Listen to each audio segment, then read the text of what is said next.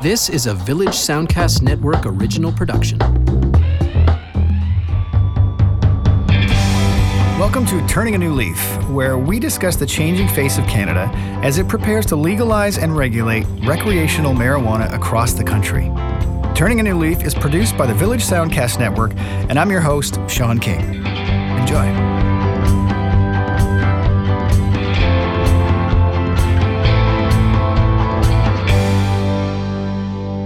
Today's guest is Mary Agnes Welch. Mary is a pollster with Probe Research in Winnipeg, Manitoba. She spends a lot of time talking to people, getting public opinions on all sorts of topics. And of course, today's topic is the legalization and regulation of marijuana. So we hear all kinds of good things, including the opinions from people on if they'd rather have a neighbor who drinks or someone who's a marijuana user. And how is it that we know more about what's in marijuana than we do about what's in a hot dog? Anyway, Mary Agnes Welch coming up next.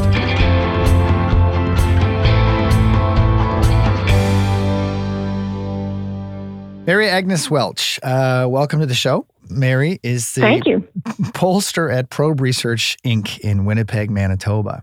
So a little background on who Mary is. And sorry, it's Mary Agnes, right? Is that the way I say it?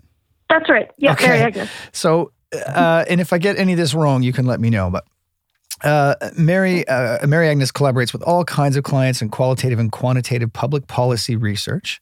And prior to being a part of Probe, she was an award-winning political and policy reporter at the Winnipeg Free Press, with a master's degree from Columbia University, and was a Southern Journalism Fellow at the University of Toronto's Massey College. Did I say that right? Southern? Mm-hmm. Okay.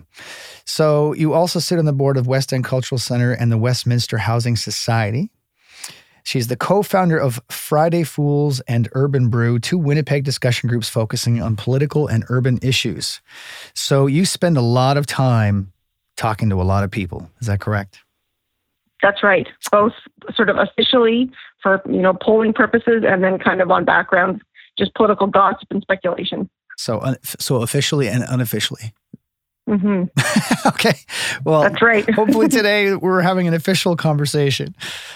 So obviously, Mary Agnes, we are talking about the upcoming legalization and regulation of marijuana across the country. The date for that is set to be July 1st, 2018. I think we're, kind of waiting in anticipation to see what happens there. But my understanding is that you have been talking to people in Manitoba about this topic. And you've been learning all kinds of things. Is that fair to say? Yeah, for sure. And I think the interesting thing is that we think of Manitoba as kind of the Canadian average. It's kind of this middle of the road place where you kind of get a good sense of what Canadians all over the place might feel. Right. And now, have you talked to people across the country, or has it mostly just been in Winnipeg?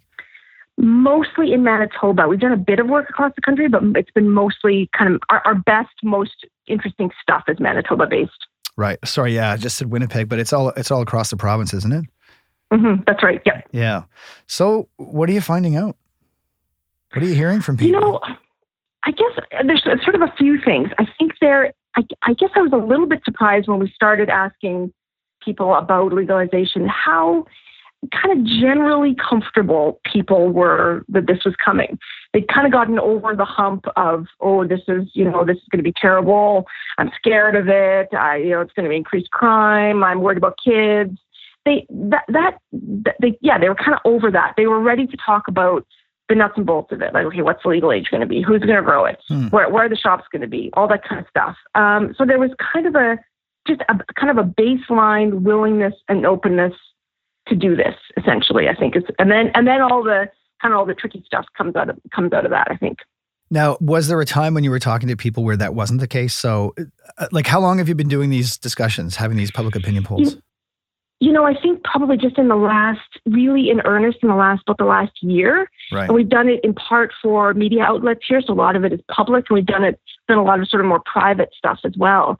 I think probably back in the day, we might have asked a question or two about how you feel about legalization in general. But I think especially after the last federal election, when this was an election issue, and then when Trudeau won, we were like, oh crap, we really have to figure out how to do this and what people's preferences are on this. So it's really pretty recent, this body of research.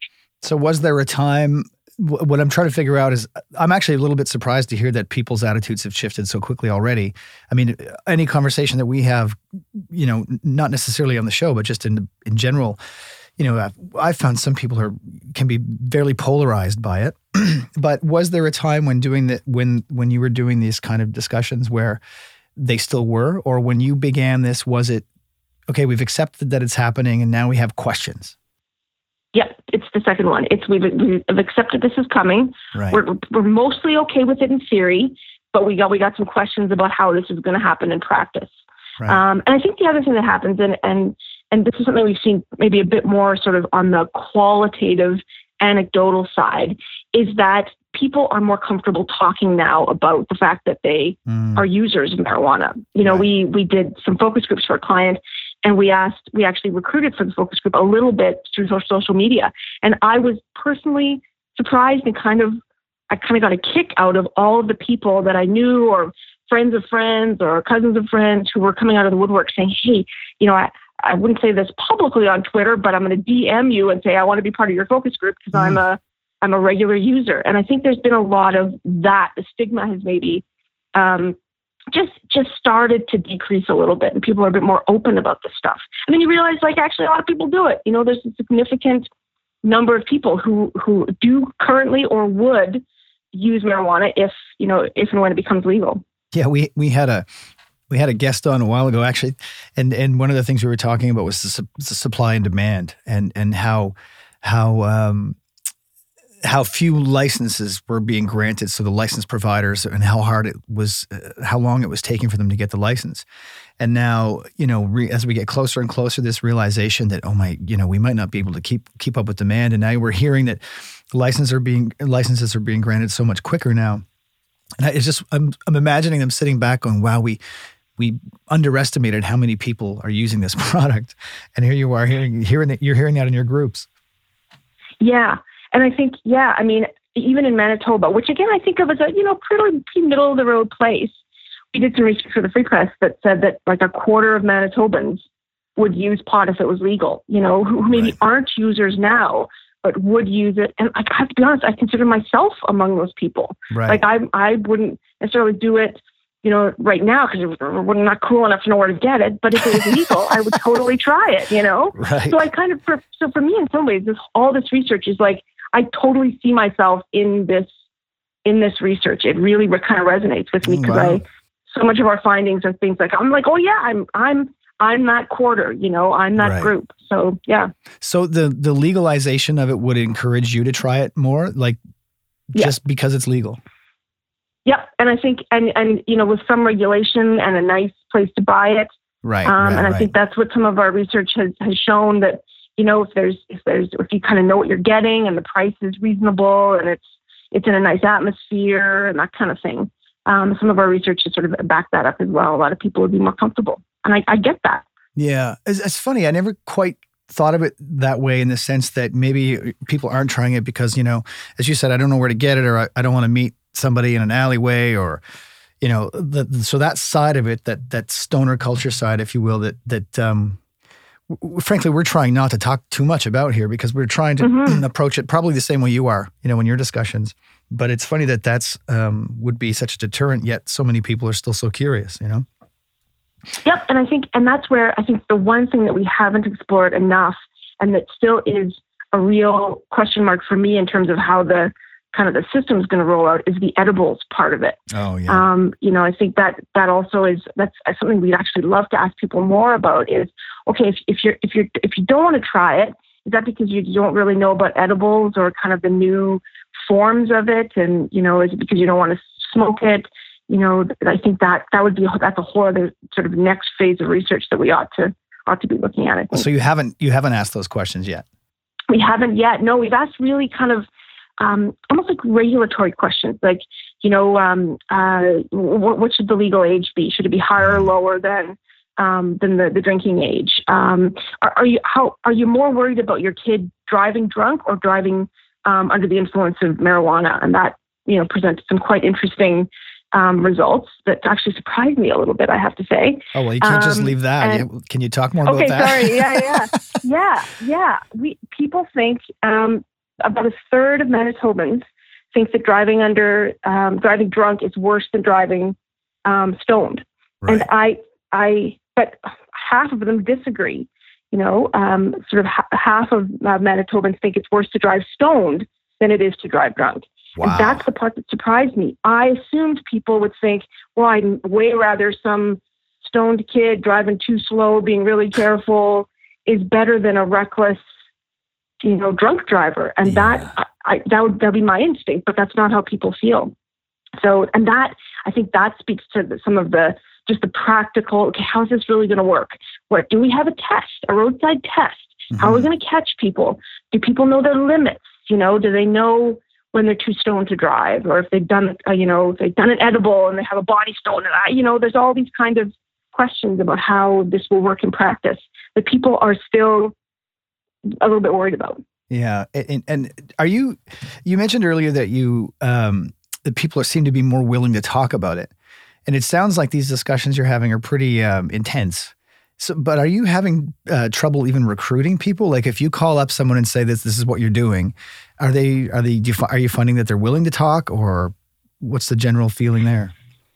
There's sort of two parts to that. So the first is recruiting for focus groups, where somebody actually has to come and sit face to face with their peers, in front of a like a two-way mirror, knowing that there's people on the other side. We've done a series of focus groups on marijuana, and we had very little trouble recruiting people, to be honest. And because we did this a little bit publicly, everybody always asks me, well, how did those go? And the truth is they were some of the most fun, revealing focus groups I think I've ever been part of. Really? They were really, really interesting. And we didn't have a lot of trouble recruiting for those. But then the second side of that is when you're doing a phone survey. It's an anonymous, data-based phone survey. Right. And the question always is, are people going to be honest? Well, if you ask them, are you a user? Do you use once a week? What was the last time you used? Are people going to be honest about that? And I think we've found that generally people kind of are. We've asked in a whole bunch of different surveys, we've asked kind of that basic question over and over again, just so we can do some cross-tabbing, some fancy kind of polling math. Right. And we find that people, we think we're getting kind of the same results. So we think people actually are pretty honest about, about their if they're a frequent user or I've never tried it or did it 20 years ago, Yeah. So, and that's kind of what I mean. I think it's kind of refreshing that to see that change. And are you finding that people, I'm assuming that when you do these groups that maybe I shouldn't assume this, that you'd have a group of people who aren't users, a group of people who are, and maybe everything in between. Is that a fair statement to make? Sometimes, although I think in the last couple of cases, we've had frequent and occasional users. And because we actually just wanted to talk to, people who do use marijuana pretty regularly. So we had kind of those two groups, the frequents and the occasionals.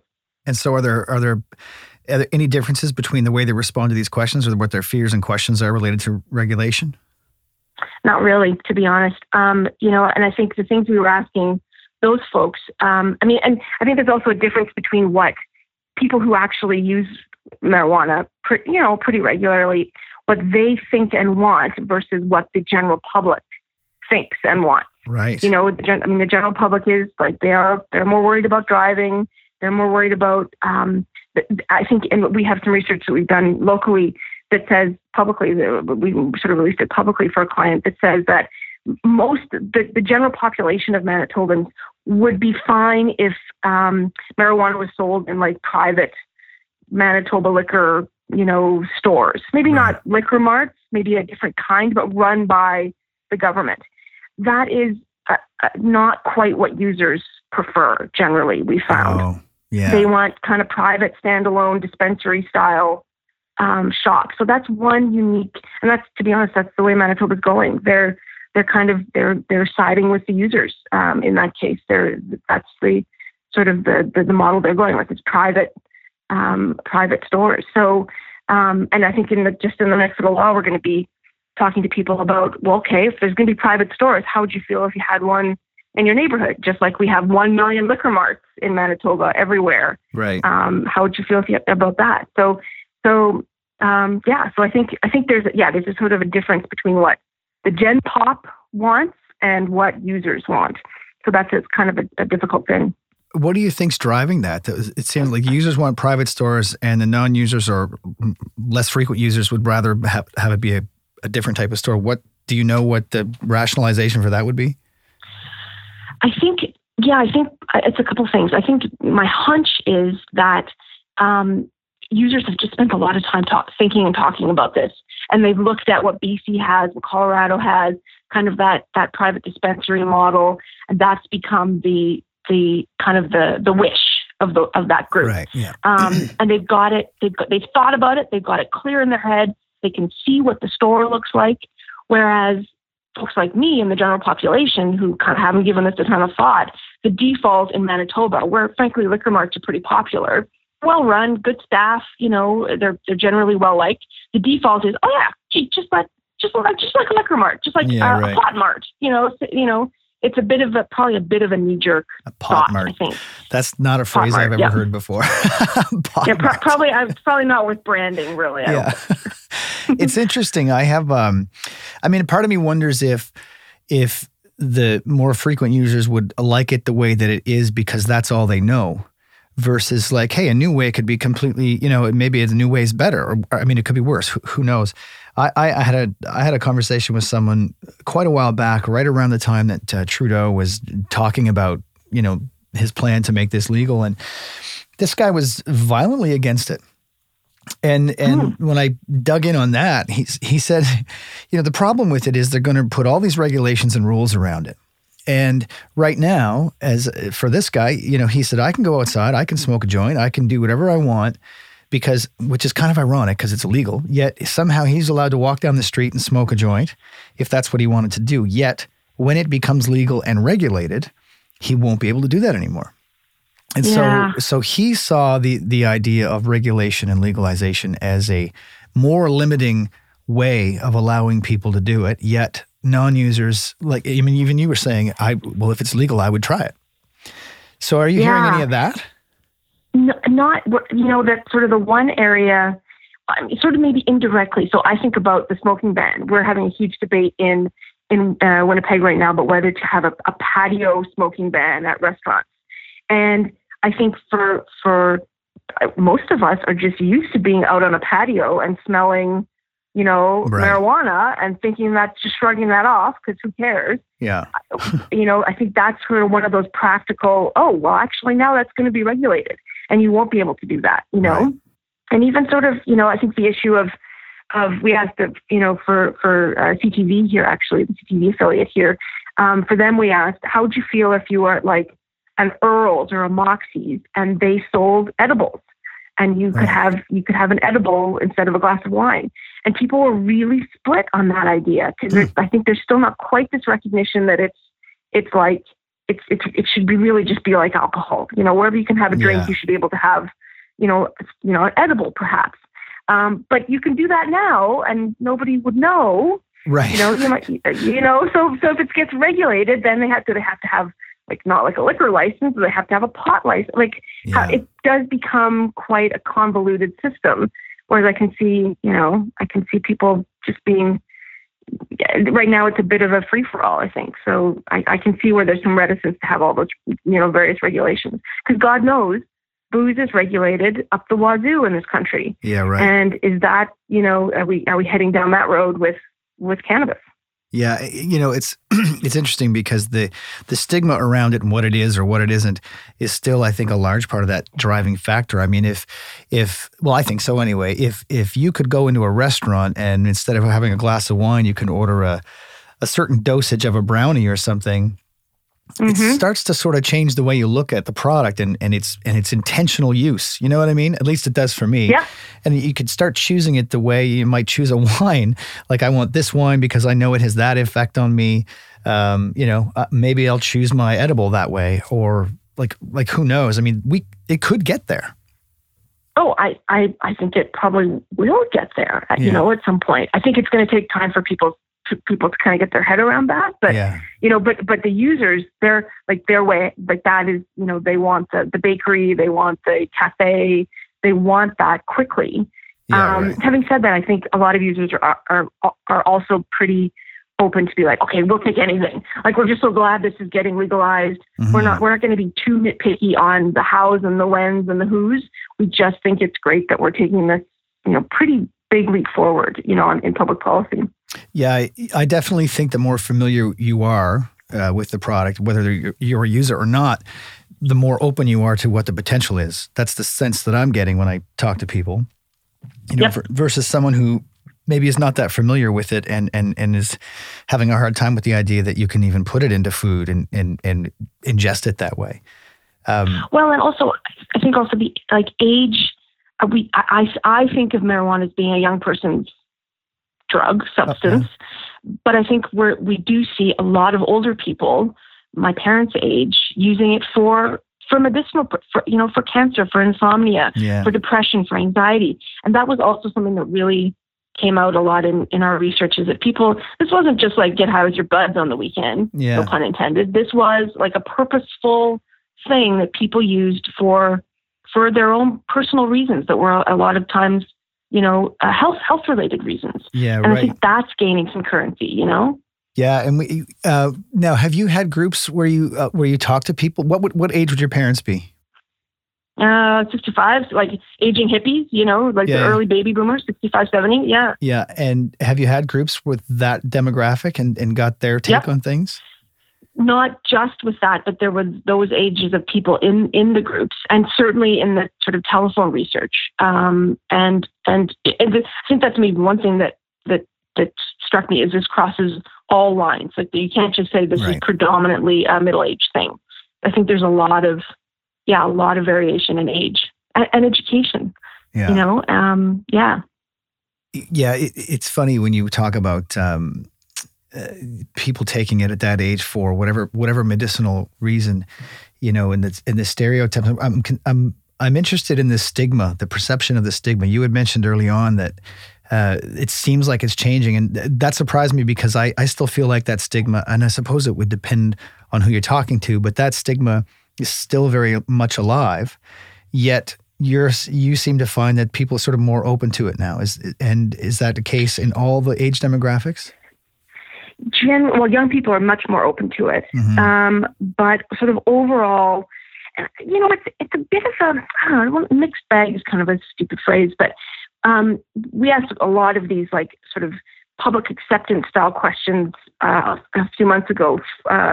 And for example, we asked people, would it bother you more to know your neighbor was a regular marijuana user or a regular alcohol drinker? And people said that they would be more worried if their neighbor was a regular alcohol drinker. So it was still out like by quite a big margin. The flip side to that is we also asked them, I'd be more worried if my son or my daughter smoked marijuana at a party instead of drinking booze. And in some ways, the flip was true. Parents are still more comfortable that their kid gets drunk at a party than smokes dope, And so how do you square that? I'm cool with my neighbor, but I want my kid to do it, So So I wonder what's driving that. Like, I wonder what drives that so I'd rather my neighbor not be rambunctious and party and be loud. Yep. But I don't want my kids to experiment with that. I'd rather they get wasted and get the shit kicked out of them at a party. Yes, exactly. Yeah. That's almost how I see it. Exactly. Get into fights. I know. And I think there certainly users feel that, like, man, if everybody just stopped drinking and, smoke marijuana, we'd be so much more, there'd be less domestic violence, it'd be so much more peaceful, fewer bar fights, but I'm not sure that kind of that ethos is kind of seeped into the mainstream just yet. And also, I think it's also, when it comes to your kid, you don't want them doing anything, so if you're forced to choose between booze and smoking pot, you're probably going to go with booze because that's what you're most familiar with, and that's what you did more as a kid. Yeah, that might be also at play. And I wonder how much of that is because it's also socially more acceptable. At least we think it is. Yep. So I don't want to tell you that my kid's smoking pot, but they have a beer or a bottle of vodka or whatever they had, because every kid does that. Yeah. It's kind of like a rite of passage versus something maybe that has long-term effects and will make them less ambitious, and maybe some of those tropes about cannabis. So, yeah. And I guess, I mean, we're continuing to hear about, well, I used the word study loosely. I mean, I know there's stuff being done, but there's, I guess, varying degrees of confidence in the way studies are being done. But, now starting to marry longer term effects and mental health issues with, overusage at younger ages and that sort of thing. And yet at the same time, we talk about how, well, there's no harmful side effects and it's okay to have, just drink your alcohol. It's no big deal. Yeah. It's funny. I had a conversation with someone a while back who used to take a lot of pain, like Advil, to the Advil for pain, to the point that their liver was starting to fight it, and their tongue was drying out because they were taking so much Advil for this pain. And there was a discussion about, well, why don't you try taking a medicinal marijuana, capsule or something, or take an oil, or try that. And, you certainly won't get that effect. And they were struggling to get their head wrapped around that would be okay. But just chew Advil like there's no tomorrow. Yeah. Or drink. Yeah. We were talking here earlier about pop, and the idea that if you want to regulate something, why don't you regulate pop or something that, like the sugar cubes you're eating every day. Well, see, and that's interesting because I do wonder if that kind of makes me think of, we're all into sort of natural remedies and, and ginger and going to the Vita Health and buying all these natural things. I wonder if some of our increased comfort with marijuana is the fact that, like, okay, it isn't Advil. It isn't a pharmaceutical, it's a quote unquote natural product. And that, that we're all open to that a lot these days. I wonder if that's part of it. Well, it's funny. I think there's two things going on. I think that those that will willingly and quickly try it, aside from whatever chemical drug you can buy at the drugstore, probably already have some comfort level with the product already, whether that's their own use or those around them or whatever the case might be. I think the other thing that's happening and probably creating some of that comfort level is just the amount of conversation around it all now. I mean, there isn't a day, you can get through a day. You can't get through a day now without hearing it on the radio or seeing it on the news or reading it in the paper or having a conversation with someone at work. Like, it's just, this is about to happen. And we have to, so now I was watching something actually a while ago. I saw there was a special here in Halifax on TV, and they had a panel of people, and one of the panelists was a psychologist, and his take was that this can only help. So the question was something around whether or not the legalization was going to be a good thing for people, and if it was more or less safe or risky. And his take was, well, it's definitely going to be helpful because it's forcing us to talk about it, right? It's forcing us to make decisions and create regulations and processes for handling it, and that frankly should have been here a long time ago, but we were choosing to ignore and hoping it would go away. And do research, like do actual research on this. Yeah, like scientific health research, which we don't have enough of, Yeah, that's interesting. I get the feeling that these groups, like, how much are you learning, like, personally? You go to these groups, that must be that fascinating. Tons. Tons. I felt, especially after the sort of the focus groups, I felt like, wow, I learned so much from the people, and, people are generally quite forthcoming, and they want to share their knowledge and tell you what they know. I learned so much about it, but I think I've also, just in conversations with sort of the policy folks in the Manitoba government, I had a hot dog the other day in summer with kind of the main guy who was handling the policy for the province, and over like the space of a hot dog, he told me all the things that are still unknowns about this process. Are we going to have enough supply? Will it be medical grade? Is that going to, what's the cost? What's the revenue? Like all these things. So I think even I am maybe a little bit worried that, and it's our own premier here in Manitoba that says we're not ready to do this by July 1st. I think we're going to have to, but we're not ready. Yeah. It is a complicated policy issue, I think, and there are a lot of unknowns still. I can't even imagine. Yet, we'll wolf down a hot dog and we have no clue what's in that.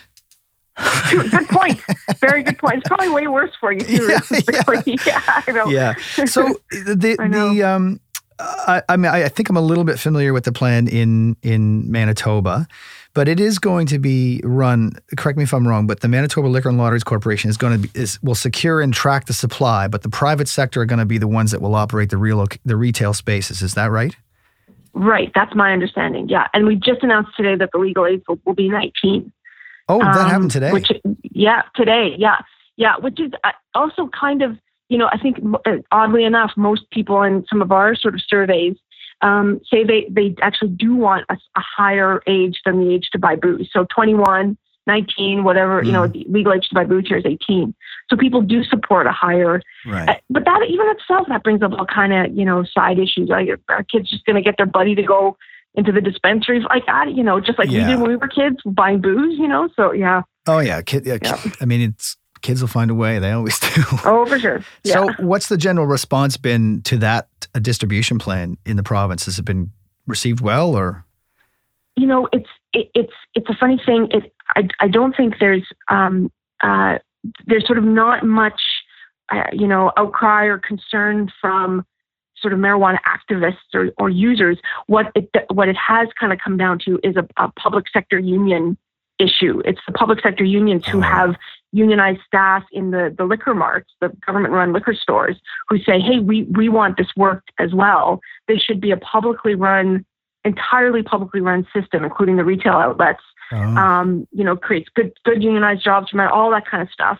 Sort of universal access, supply, good kind of consistency of serve, all that kind of stuff. Yeah. And so it's become more of a public versus private sector issue rather than and like for me, I don't know, that kind of exemplifies, at least in Manitoba, this issue. Like I think about, this could be totally the wrong comparison, but I think about the gay marriage issue where people actually hit the streets. There were protests against gay marriage. Mm-hmm. Like there has been nothing like that against pot legalization. Yeah. Everybody's just kind of like, yeah, okay, cool, but how? Tell me how. I'm worried about how, but I'm cool with it in general. And that's like, sure, there's a stigma that still exists and people are worried, but there hasn't been anything like this kind of polarized, hell no, bad idea, totally at odds with my values, Canada's going to hell feeling, at least that I've seen. Like, have you seen that in kind of your neck of the woods, like on the East Coast, or like? I wouldn't say on any sort of large scale, at least not in my experience. I mean, as I'm thinking about it now, there haven't been many people I've spoken to that have been violently against it in any way. I mean, there's a lot of questions, a lot of parents that are concerned about what happens with their kids. But, it's funny what people in my experience just seem to be very curious. It's part of what mandated us to start doing this podcast was just talk to people about it and get all the perspectives. And it's funny. I mean, my own perspective has changed and sometimes does even based on the conversation we're having. I could sit and talk to somebody about, the long-term mental impacts of it. And I kind of get quiet and it concerns me a little more. And then I talk to someone else who's, part of a licensed producer and the business potential and the economic potential. And you go, oh yeah, that's going to be good too. But I suppose that's true of anything, right? I mean, if it was alcohol, I would have the same opposing opinions, Alcoholics are no fun to be around. And all the implications of that. And I'm not joking. We were talking earlier about all the food, like things like soda and stuff that we know is horrible for us. Yeah. Yet, no big deal, Yep. So, I'm very curious about where it's all going to settle and how it's going to impact things going forward. But the conversations themselves are so interesting, and everyone's got a perspective. But generally, I find people are just curious. They want to know more. Yep, I think that's an accurate assessment. And I think it is a little bit hard to imagine what's this going to be like in 3 years? Yeah. Like where, okay, is that 7-Eleven on my corner going to turn into a dispensary? Am I going to, yeah. Is it going to be much more acceptable parties? Or is there going to be a huge tax windfall that means that my healthcare gets, I don't know, what it is a bit, it is so new that it's hard to imagine how is my day-to-day life in my city going to change, because of this. And are you, my granny, sorry, go ahead. I was going to say, is it going to be easier for my granny who has, what's the eye thing? where you're like, where you have corneal damage, and you often people, take, smoke marijuana for that. Like, is it going to be easier for older people to get, access to that stuff without having to go through the rigmarole, of a doctor's note? Is it going to be covered by healthcare? Like, can you imagine the day when it's covered by, healthcare? I can imagine that day. And we just read a story. I read something yesterday about Shoppers Drug Mart has solidified a deal with someone to supply them. So, I mean, that's happening. I don't know what that's going to look like. And I mean, I think in the story that I read yesterday, it said you won't be able to walk in the store and get it. You'll still have to order it online, which confused me a little bit, because to me, the benefit of a Shoppers having it would be the shoppers like going to the store. But again, we'll see how things shape up. I would imagine that after the first, I'm actually very curious to have this conversation a year after it starts. Mm-hmm. Okay, what happened? Yep. Now what do people think? Have we made any good decisions or bad ones? And and do we have the supply? Like, that is the one thing that I don't have my head around yet, and I think is a looming issue is on July 1st, is there going to be enough? Yeah. To meet the demand, and how and who, where is it being grown? Is everybody ramping up? I don't see all the farms or the facilities ramping up just yet, because I think there's a lot of uncertainty. Yeah. But I mean, that's kind of my, I know what people think about this. I don't know what sort of 7 steps behind the scenes kind of thing, behind the sort of the public perception of this. Like, how are we getting ready for this? Yeah. Well, I got a feeling there's a lot of people somewhere doing that and probably doing it frantically. I think we think it's a long way away, but we're less. Well, what are we? 6 months away, 7 months away, and I mean that's not a long time. No. So, if you had any advice based on all the stuff you're hearing when you speak to people in Manitoba, if you had any advice for any other province in the country, well, would you have any? And if so, what would it be? It's funny. My advice actually would be to the government of Manitoba, and probably to a lot of Western, sort of the prairie provinces, Saskatchewan. I don't think they're even more conservative than we are in Manitoba. But I do think the one thing we're not really talking about yet is the economic impact. Right. That a province that grows stuff could, that this could have on a province like Manitoba, where we know how to grow stuff.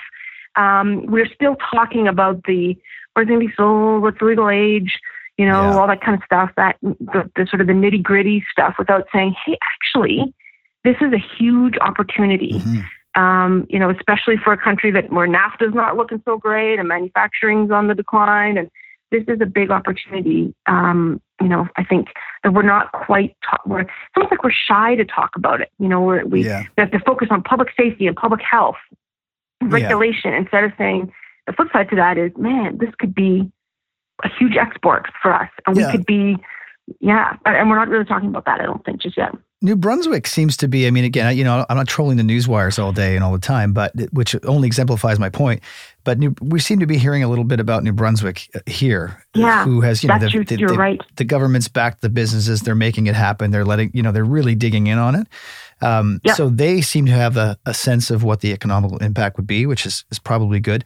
I think that my guess would be if they're so vocal about backing it, they're going to have to be real careful about how they regulate it as well. But I guess, again, it all remains to be seen. Mm-hmm. Yeah, that's right. And even just, you're right, when you sort of jog my memory, even like New Brunswick's messaging, sort of their public talking points has been just tilted towards, hey, this is kind of good news for us, instead of, holy crap, we're scared, we got to, we're nervous about this, so I think that's definitely true. I also get the sense that each province is waiting to see what the other province is going to do, and then they're going to sort of evaluate that and go back to a meeting and, rethink what they were thinking they would do. Like, I mean, who knows? We've yet to hear what Nova Scotia is going to do, so we'll see. Yeah, and I think everybody was eyeing Ontario. Like when Ontario said that it was going to be fully public. Yeah. I think that maybe I kept reading that put the chill on some growers and sort of distributors, and I couldn't quite understand how that worked. And It's a complicated. And meanwhile, we can't even sell booze like province to province, you know? It's kind of like, I'm like, maybe we got to fix that one and then figure out, you know, how to do pot. So, yeah. Well, Mary Agnes, thank you very much. It was very entertaining and interesting. And, you know, I'd love to be a fly on one of those walls sometime when you're chatting with folks. But I appreciate your time and your perspective. And who knows, maybe we'll follow up with you when things get real and see how people are doing. Yeah, really. Yeah, that'd be great. Yeah, my pleasure talking to you. Okay, thanks again. Bye-bye. Okay, bye-bye. So that was Mary Agnes Welch from Winnipeg, Manitoba. You know, I really enjoyed talking to her. I feel like she's as curious about this subject as I and perhaps most of you are. I love the fact that she's just talking to people and getting opinions, kind of like what we're doing here on the show. You know, the biggest surprise, I think, for me, there were two things that she said that really kind of stuck with me. The first one was that this idea that people are generally more comfortable with the idea than we thought. And that was a bit of a surprise. I mean, just based on the circle of conversations that I've been having, you know, you seem to have people that are very comfortable with the idea or, you know, violently opposed. So this was a bit of a surprise to me. And then the other thing that really stuck out for me in this conversation was when she asked the question about your neighbors. Would you rather have a neighbor that was a frequent user of alcohol or someone that was a frequent user of marijuana? And if you recall, the answer from the majority of people that she spoke to was that they would rather have a neighbor who regularly used marijuana. Yet when it came to their kids, they would rather that their kids drank at a party versus used marijuana. And I'm not really sure what to make of that. Part of me wonders if it's, you know, I think we know as a society the ups and downsides of being a marijuana smoker or an alcohol drinker. Yet I think that the answer may have been fueled somewhat by the idea that smoking marijuana is still not socially acceptable. So maybe it's easier as a parent, you know, I don't know. Maybe it's easier as a parent to admit that your child was drinking over the weekend than it is to say that they were smoking marijuana. You know, I think we grow up as parents expecting at some point that our kids are going to do that. They're going to go to a party, they're going to drink alcohol, that's going to happen. And it's kind of a widely accepted idea. Perhaps not so much with marijuana, yet I think we all know it's happening to a larger degree than maybe we're ready to admit. You know, she got me thinking, what's it going to be like in 3 years? We're sitting here talking about these general opinions from people when it's about to be legalized. Yet 3 years from now, there are going to be people that will grow up in a society that have never known it in any other way. You know, are you going to be able to walk into a Shoppers Drug Mart and buy it? Are you going to be able to go to a restaurant and order an edible rather than a glass of wine to get whatever fix it is or whatever desired effect you're looking for? This is all very possible. And in fact, I think I might go back to Mary after a couple of years and have a chat with her once we find out, after it's been legal, and find out what people's attitudes towards it are at that point. So I want to thank Mary for being a guest today. She was fantastic to talk to. So stay tuned in a couple of weeks for our next episode where we talk to someone who's been dealing with legal recreational marijuana use for almost 3 years now. Trent Woloveck will be joining us from TGS in Colorado, and he'll be giving us all sorts of insights and perhaps a look into the future, what it might be like in a few years for Canada. You're listening to Turning a New Leaf, which is produced, of course, by the Village Soundcast Network, and I'm your host, Sean King.